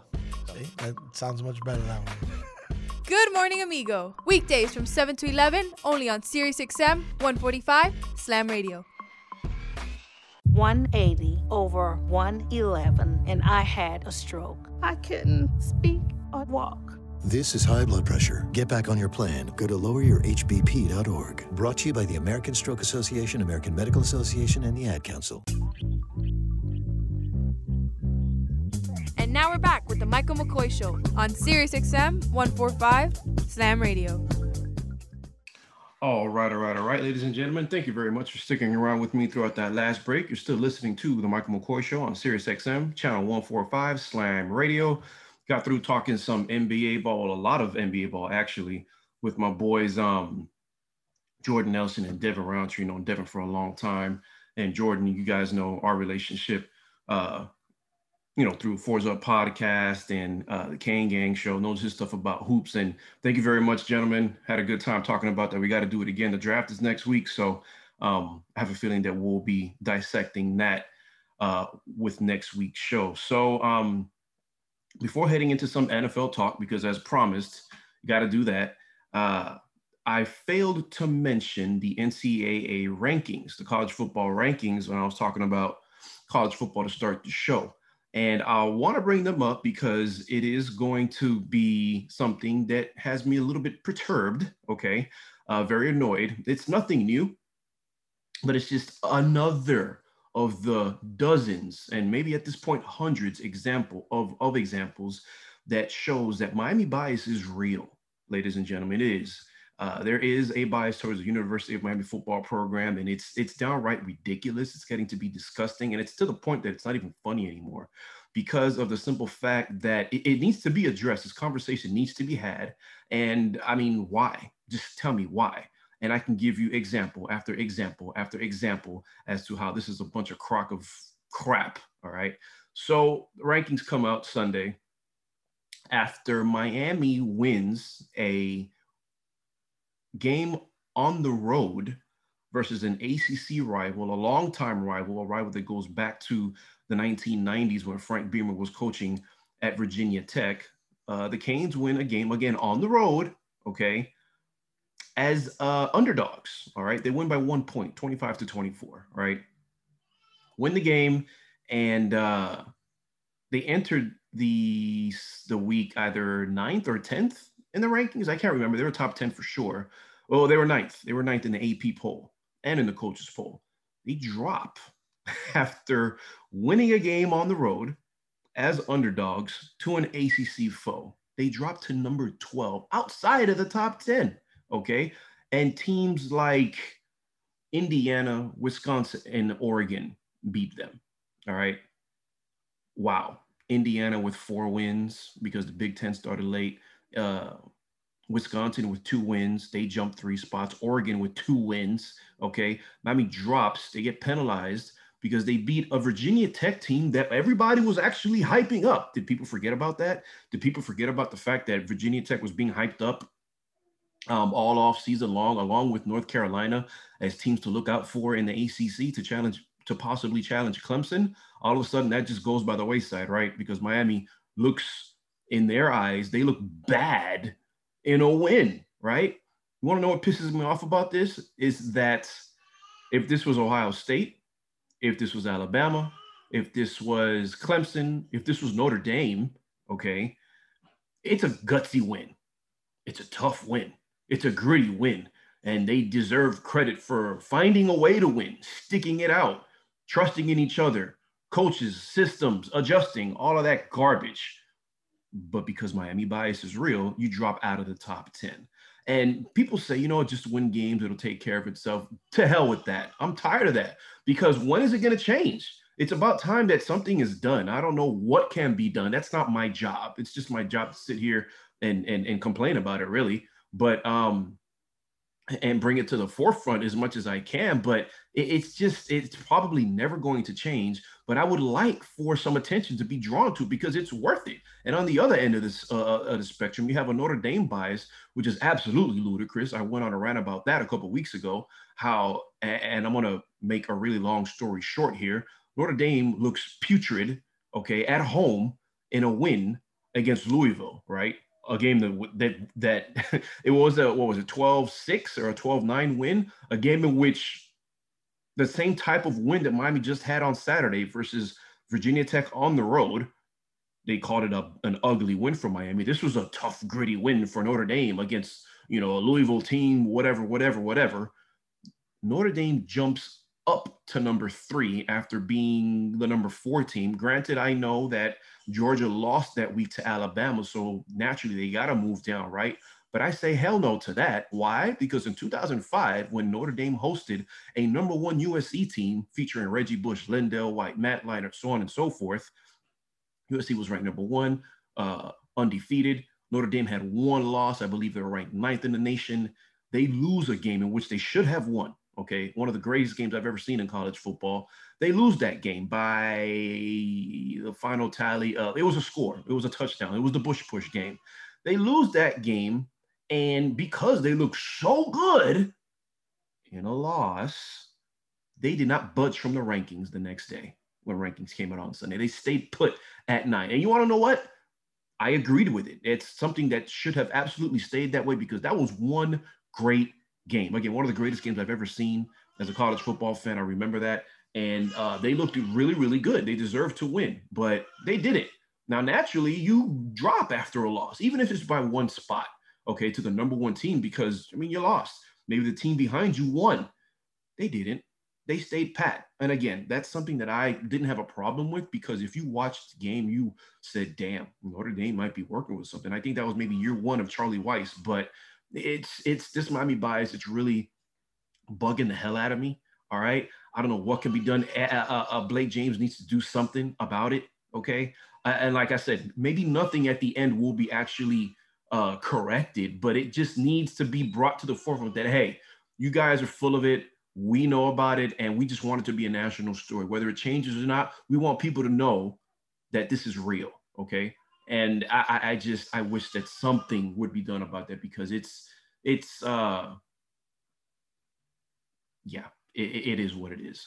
But finally, halfway through the segment, I'm going to go ahead and switch gears to some NFL football talk. And wow, man, as always, every week on the Michael McCoy Show, we are going to talk about the Bucs and the Patriots, because at the beginning of the season, I felt that the most intriguing storyline going into this NFL COVID year was Brady versus Belichick. How are they going to fare without one another? So we'll get into the Bucs game. We'll get into the Pats game. But oh my God, how about the game of the day yesterday? We got to talk about Kyler Murray going berserk on that last play of the game. Kyler Murray and the Arizona Cardinals, completes the NFL's first go-ahead Hail Mary in the fourth quarter since Aaron Rodgers did it in 2015 to beat Detroit. Okay, with a what was it? It was a 61-yard pass to defeat the Buffalo Bills yesterday that Kyler Murray completed at the end of the game in an absolute thriller. Okay, and when I say thriller, I mean that, because it was a game-winning touchdown. The Bills win 32-30. All right, it was the only points that they scored in the fourth quarter. The Cards are now 6-3, 3-2 at home, and the Bills lose a game. They fall to 7-3, 3-2 on the road. Kyler Murray finishes the game with 22 of 32 for 245 yards, a touchdown. That last pass of the game was the only touchdown for him, and an interception. I had DeAndre Hopkins in fantasy, so that boded well for me. 7 catches, 127 yards, and a touchdown for him. Josh Allen looked decent. It's just crazy that he was the leading rusher for the Bills. And by that leading rusher, I mean 7 carries to the tune of 38 yards. Wow. Zach Moss didn't look very hot. Singletary didn't look very hot. They didn't even get that many carries.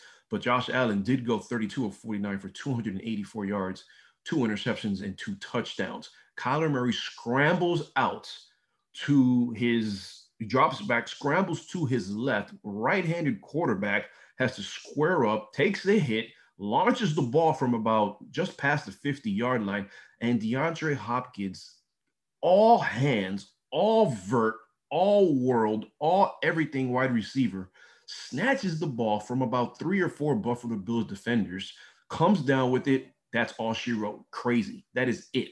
Insane finish. And if you didn't see the replay, I think that you should maybe pull it up really quick on YouTube, because it's worth watching. But I just wanted to reference the last time that we saw an NFL Hail Mary be completed. You know, like I said, it was Aaron Rodgers last time it happened. But if you guys remember correctly, he did it twice in that season. He did it 2 times in that season, once in the regular season and once in the playoffs. So let's talk about that real quick, just to refresh your memory. So he did it. Let me go back here because I have it pulled up. He did it week 13 versus the Lions, December 3rd, 2015.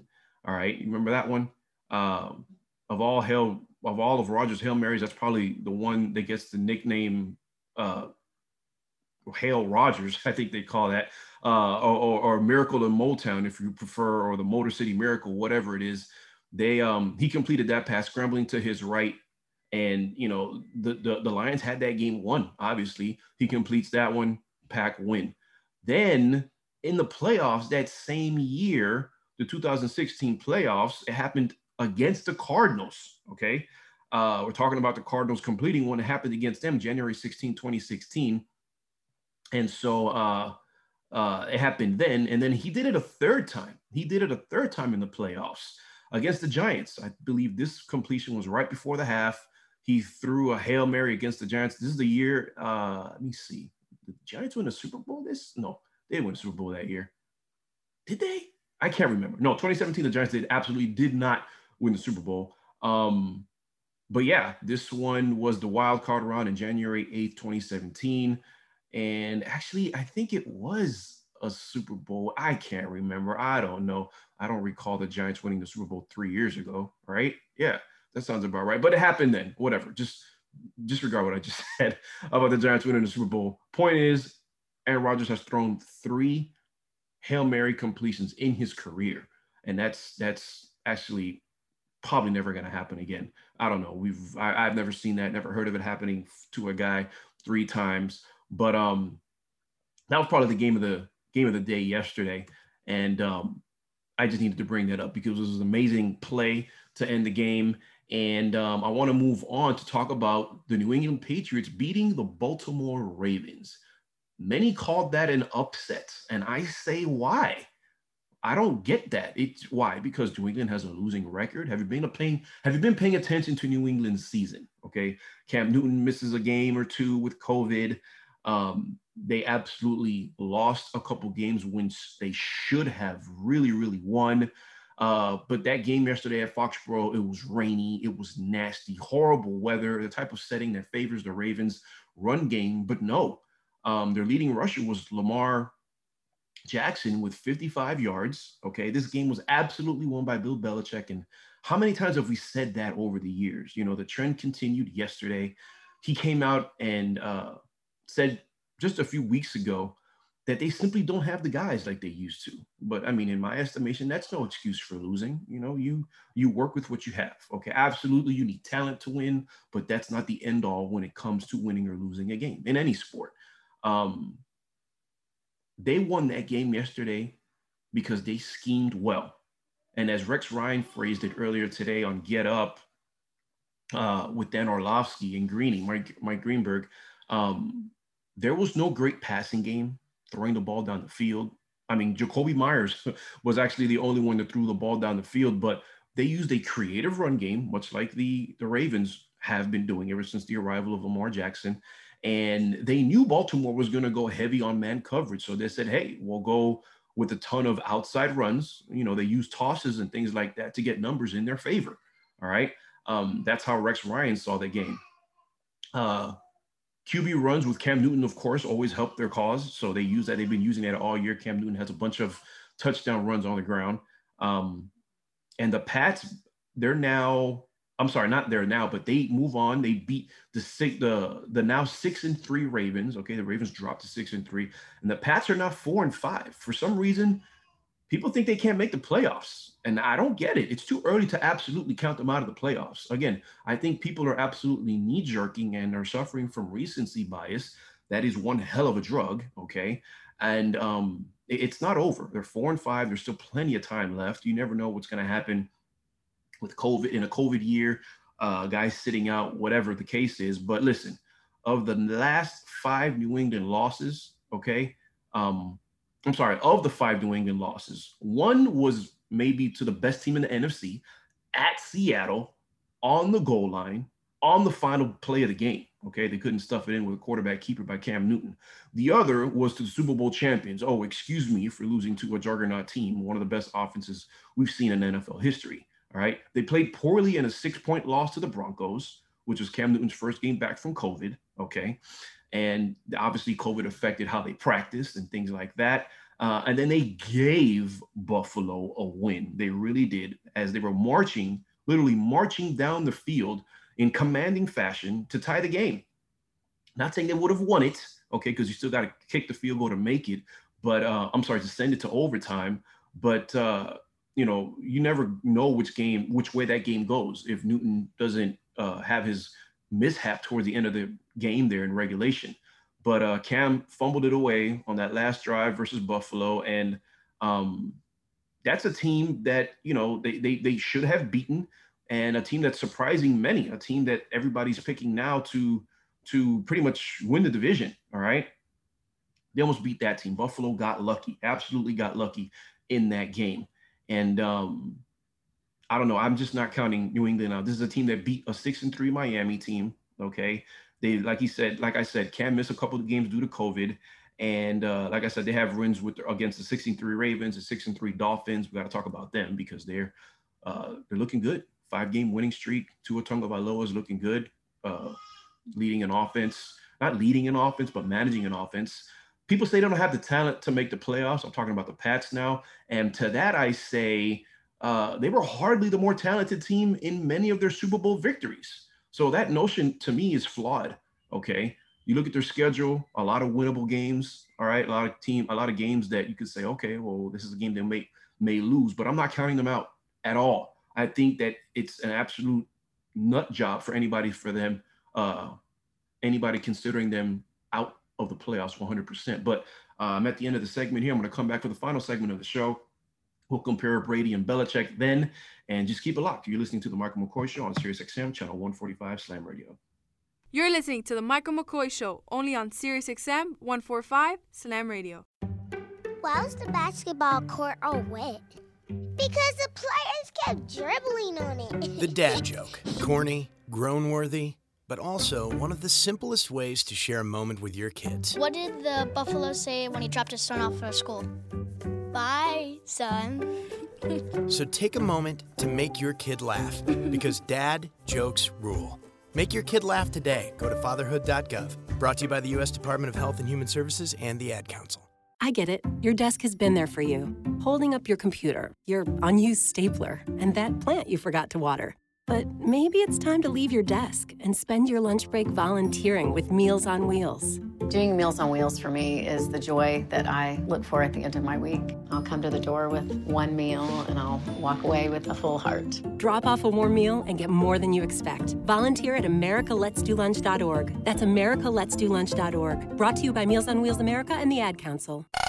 We'll be back with the Michael McCoy Show on SiriusXM 145 Slam Radio. Good morning, amigo. Just the two of us. We can make it if we try. Just the two of us. You and I. Well, you forgot the. Just the two of us.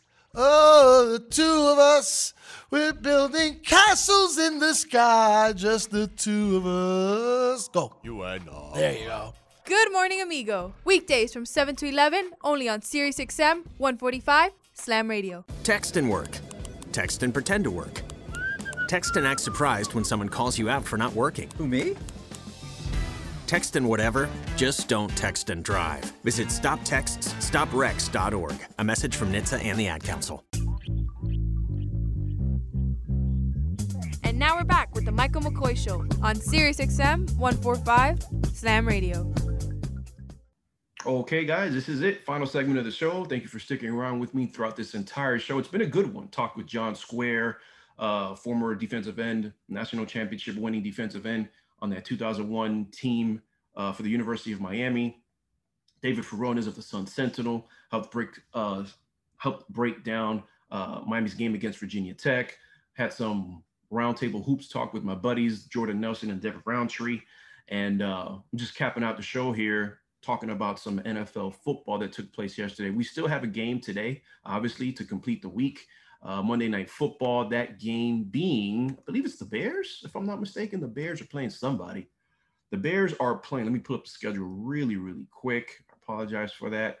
But the Bears are playing tonight against the Vikings. Vikings travel to Soldier Field. That game will kick off at 8:15 Eastern Standard Time. Bears 5-4, the Vikings 3-5. So that's going to be an NFC North matchup. Let's talk some Tampa Bay Buccaneers. The Bucs explode over a Carolina team that has been having some defensive issues for a while. All right, beating them to the tune of 46-23. All right, Teddy Bridgewater exited the game with a knee injury, and God, I hope he's okay. I'm a fan of that guy, man. I really root hard for him. And how could you not, after that gruesome career-threatening knee injury he had a couple years ago in the offseason as a member of the Minnesota Vikings? That's not what made me a fan of him.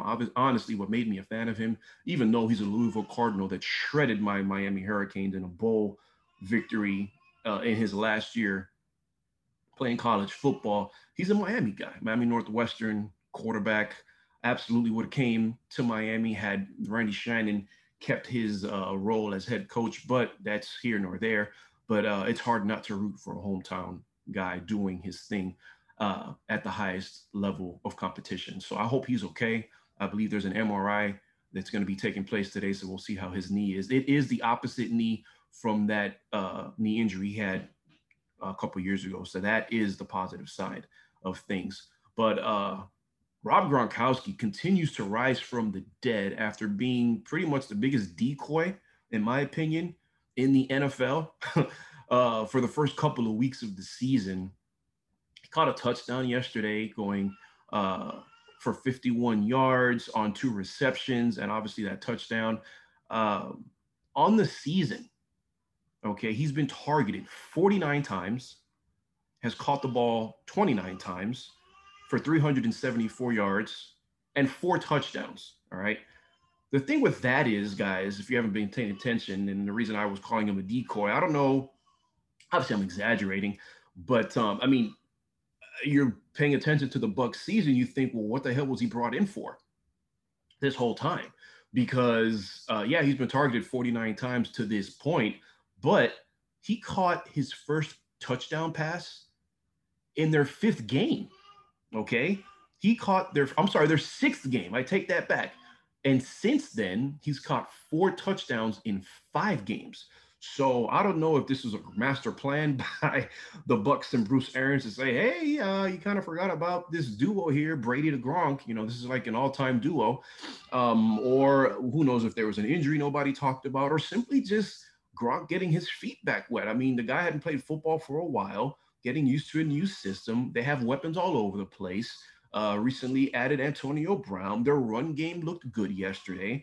And I mean, like I said, now they have Antonio Brown. So there's a plethora of receiving options for the Bucs. Okay, I get that. But still, Gronk and Brady, that combo, I think it's going to prove to be big for them. But I still like Seattle a lot in the NFC, despite them losing to the Rams yesterday. I do.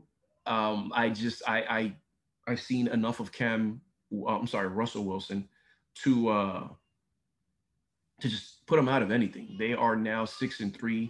The Seahawks are, after losing to the Rams, who are also 6-3, atop the NFC West, who's probably the toughest division in football.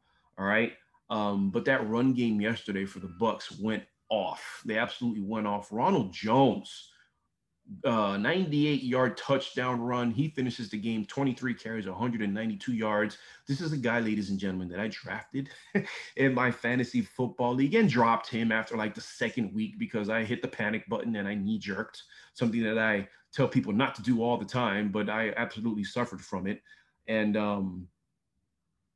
as long as this run game for the Bucs continues, all right, and Ronald Jones continues to make Leonard Fournette seem like the greatest insurance policy ever, an afterthought, because everybody and their mother absolutely thought that Leonard Fournette was going to take over the running game for the Bucs. I wasn't one of those people. I thought that he would just be an addition, okay, and maybe the Bucs kind of resemble the New England backfield, in which they have like so many guys out of the backfield catching the ball. Not sitting here saying that Leonard Fournette was going to be a receiving threat out of the backfield. That's not what I thought. I just thought that it was going to be another guy to that rushing attack. You know, they still got LaShawn McCoy, even though he's, you know, barely utilized. But Ronald Jones, man, 23 carries, 192 yards yesterday. If the Bucs continue to add on or duplicate to what they did yesterday with the rushing game, then, you know, watch out. Okay. This is a team that hosts the Super Bowl this year, guys. Don't know how many people are going to be there in a COVID year, but still, let's take a look at that box score really quick, because I do have that pulled up. So Brady goes off for 341 yards, 3 touchdowns, no interceptions, QBR of 91. And he did that on 28 of 39 passing. Talked about Ronald Jones. Leading receiver yesterday was Chris Godwin. That's another weapon that Brady has at his disposal, along with Cameron Brate. I mean, Mike Evans, all right? Chris Godwin finishes with 92 yards on 6 catches, no touchdowns. Mike Evans, 1 touchdown on 77 yards, 6 catches. Talked about Antonio Brown briefly, but he did have 7 catches for 69 yards.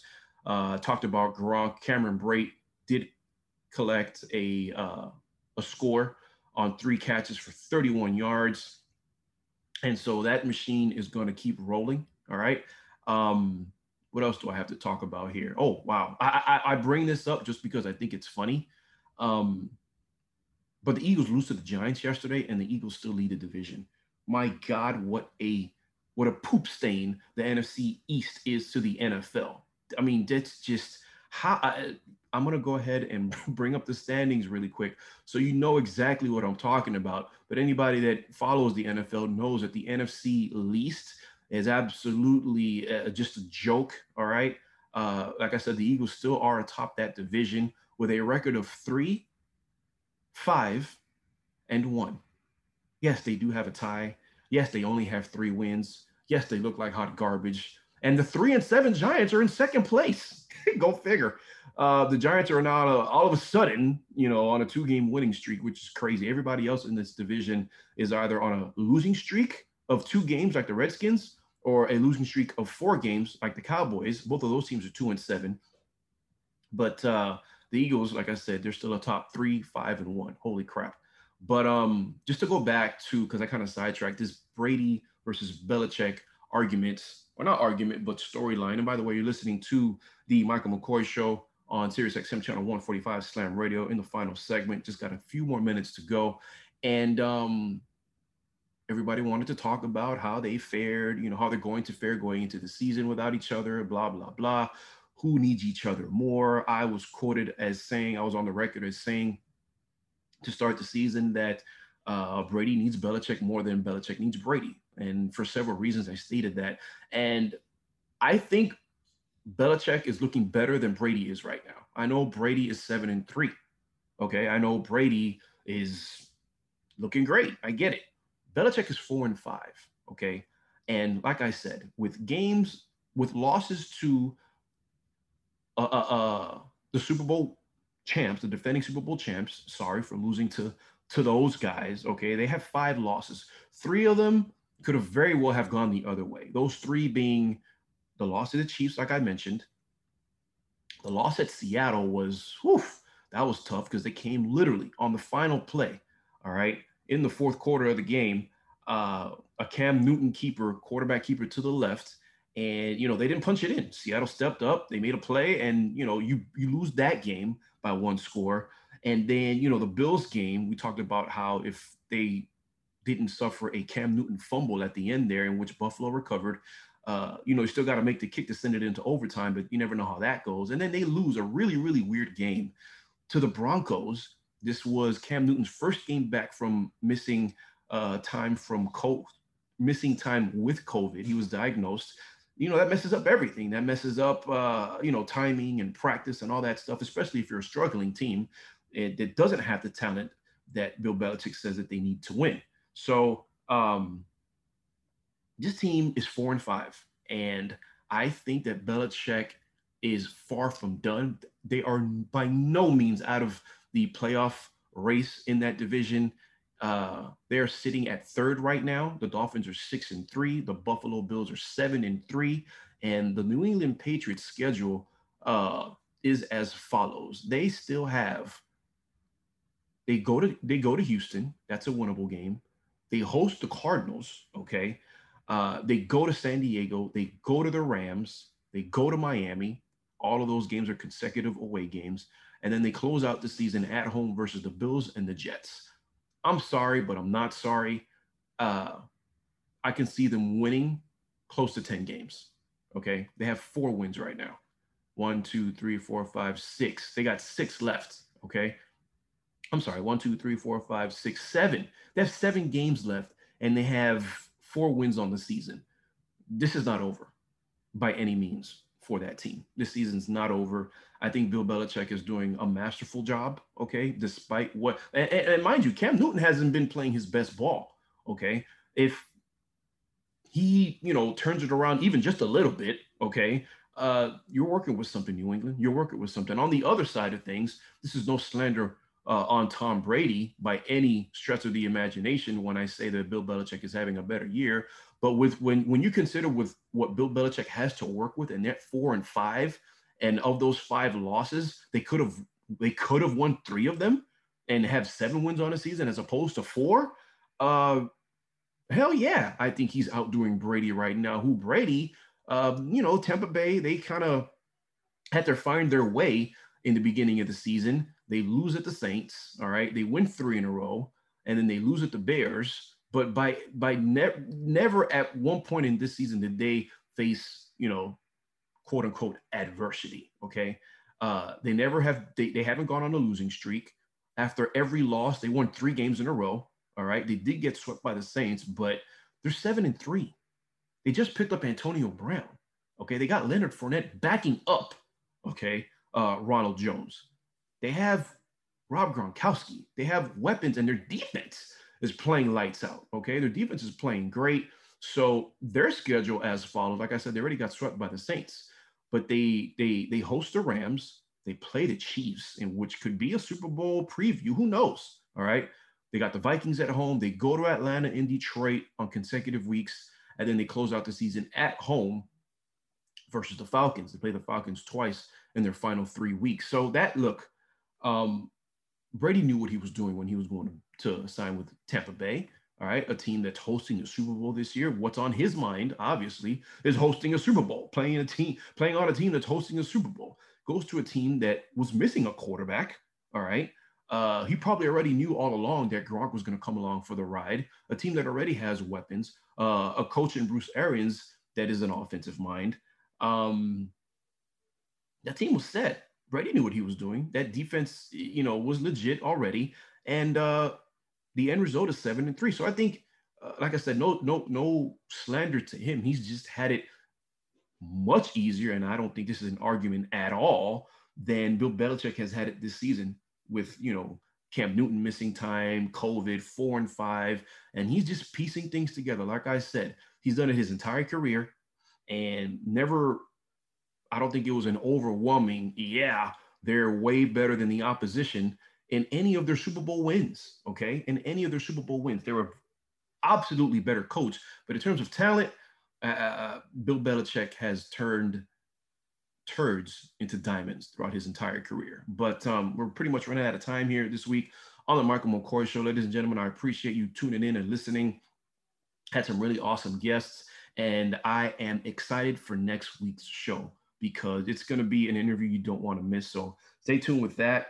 And everybody, you stay safe. We're in November, okay? Please keep wearing a mask. Numbers are going up. And I get on this radio show, and I love doing it. But my other job is I'm a contact tracer for COVID-19. And I see a lot of things and I hear a lot of things. And just be safe out there because we're not in the clear. Things are not getting better. And so despite what what people tell you, just follow guidelines, please. Let's get out of this. Let's have holidays. Let's have birthdays. Let's have graduations. Let's do all of that without having to wear a mask eventually, right? That's what we want to get back to. So that's my TED Talk for the day. And love you guys. Appreciate your support. Keep it locked throughout the Michael McCoy Show next week. And stay safe, everybody. Have a great Monday. The views and opinions expressed on the Michael McCoy Show are entirely those of the host, guests, and callers and do not necessarily reflect the opinions of Slam Radio.